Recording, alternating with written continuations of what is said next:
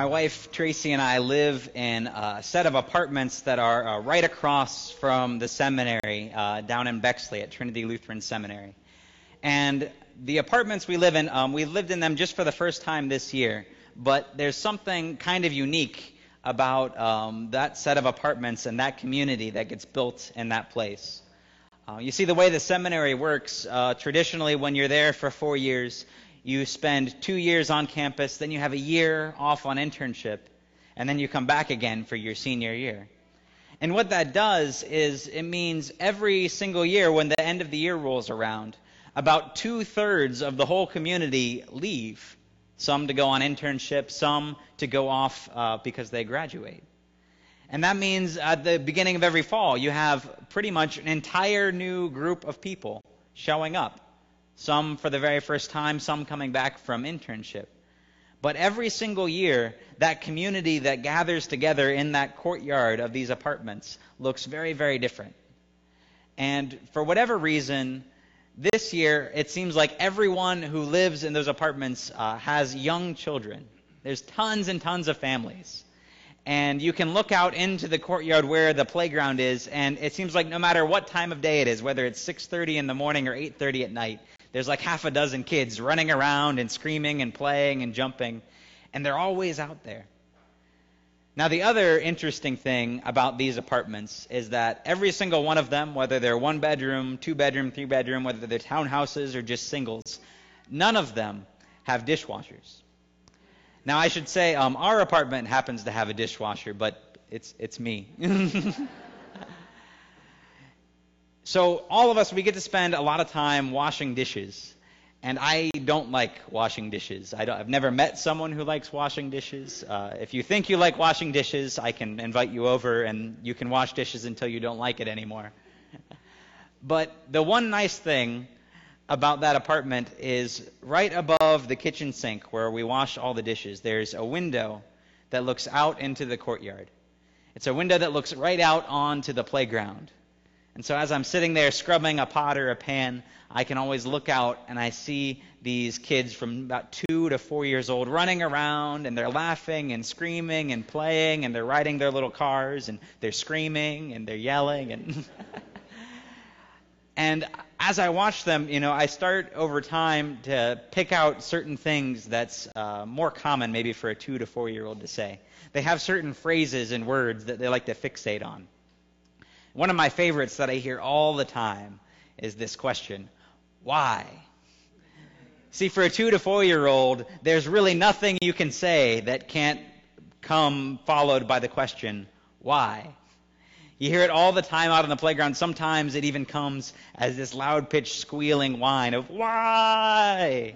Because they've just done something and gotten in trouble, and they want to know why I'm not supposed to do that. And I think it's interesting because if you try and look at life from the perspective of these little kids, they're 2 to 4 years old, they're trying to figure out what life is about, what's going on. And they have this question, why, that unlocks all of these different answers for them. They want to know why for everything. And it's a powerful thing. And I think that as we grow older, we like to think that each of us doesn't say why as much. We lose maybe some of that curiosity. That as we get older, we get a little more mature and we kind of understand things a little bit better. But ultimately, I think that for each of us, inside our brains in the back, there's still that question of why, kind of clinging on for dear life. As we get older, we still want to know why. We ask maybe different kinds of questions, but we're always asking why. Why am I in the career I'm in? Why do I live in the place I live? Why do I come to church on Sunday? Why am I Christian? I think we imagine that these questions that we ask, these why questions, are somehow more profound or more powerful than the questions our kids ask of why can't I jump off the slide? Why can't I stand up in the canoe and get eaten by alligators? Why can't I do all of these things that I want to do? But I think for all of these why questions, the answer is ultimately the same. For us and for our lives, for our 2-year-olds, for everyone, the answer to why is because there is someone out there who loves us and cares for us and wants what's best for us. For a 2-year-old who's trying to figure out why they can't run into the parking lot, it's because there's a parent who loves and cares for them. There's someone there who wants to keep them safe, who wants them to be happy and healthy and to grow up and to be powerful and productive and to have everything that a child should have. But for us, when we look out and we wonder, why? Why am I in this career? Why am I doing these things? The answer is ultimately because there is a God who loves us, a God who cares about us, a God who has filled us with gifts and talents, and a God who has sent us out. When we look at this gospel lesson that I read just a moment ago, it's an incredibly powerful story. It's a story about Jesus in the Garden of Gethsemane, just moments away from being arrested and taken away to be crucified. And in those last moments, what Jesus does is pray. He prays for his disciples, he prays for the church, and he prays for each of us. Jesus prays for us, and he asks this. Jesus asks God to make us one people of God. That sounds on the surface like a really great thing. We want to be one. That sounds like a nice thing. One church, one body, one mission. Wonderful.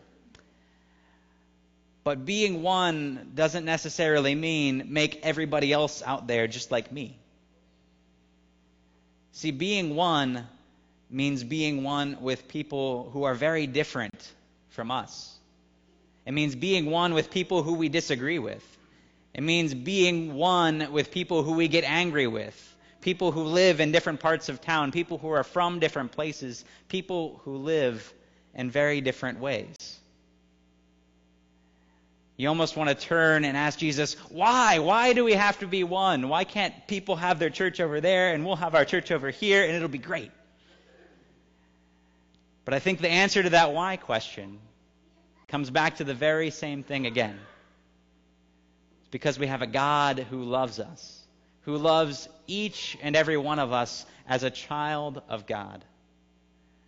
We come here and we gather together to worship a God who loves everyone, who loves all people without conditions.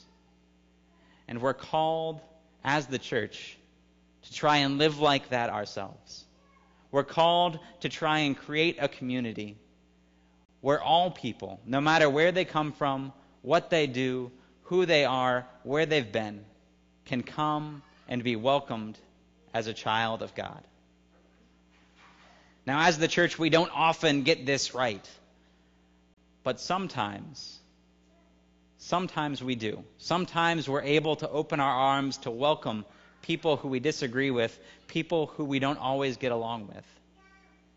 And it's in those moments when we've gathered together as the church, when we're gathered together around nothing more than the body of Christ, when each and every one of us is only a child of God, that we get a glimpse of something truly amazing.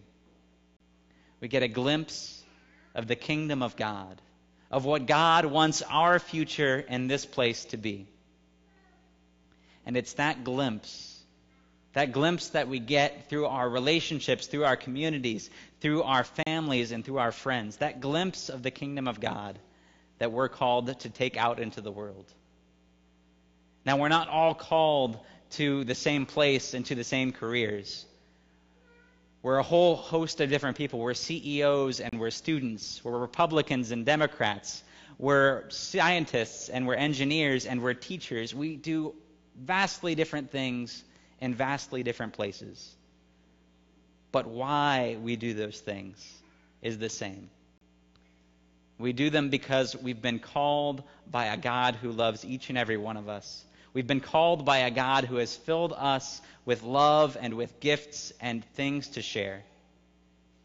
And we do it because we've seen a glimpse of God's kingdom. And we've been sent out into our own lives, into the people we meet, into our careers, to share that glimpse with others. We've been called each and every one of us, to build the kingdom of God, one relationship at a time, one life at a time. We're called to go out and build the kingdom of God in our own places and in our own ways and in our own time. But we go out together as one body of Christ, gathered and centered around this altar and around our God, who died and rose again for each and every one of us. Amen.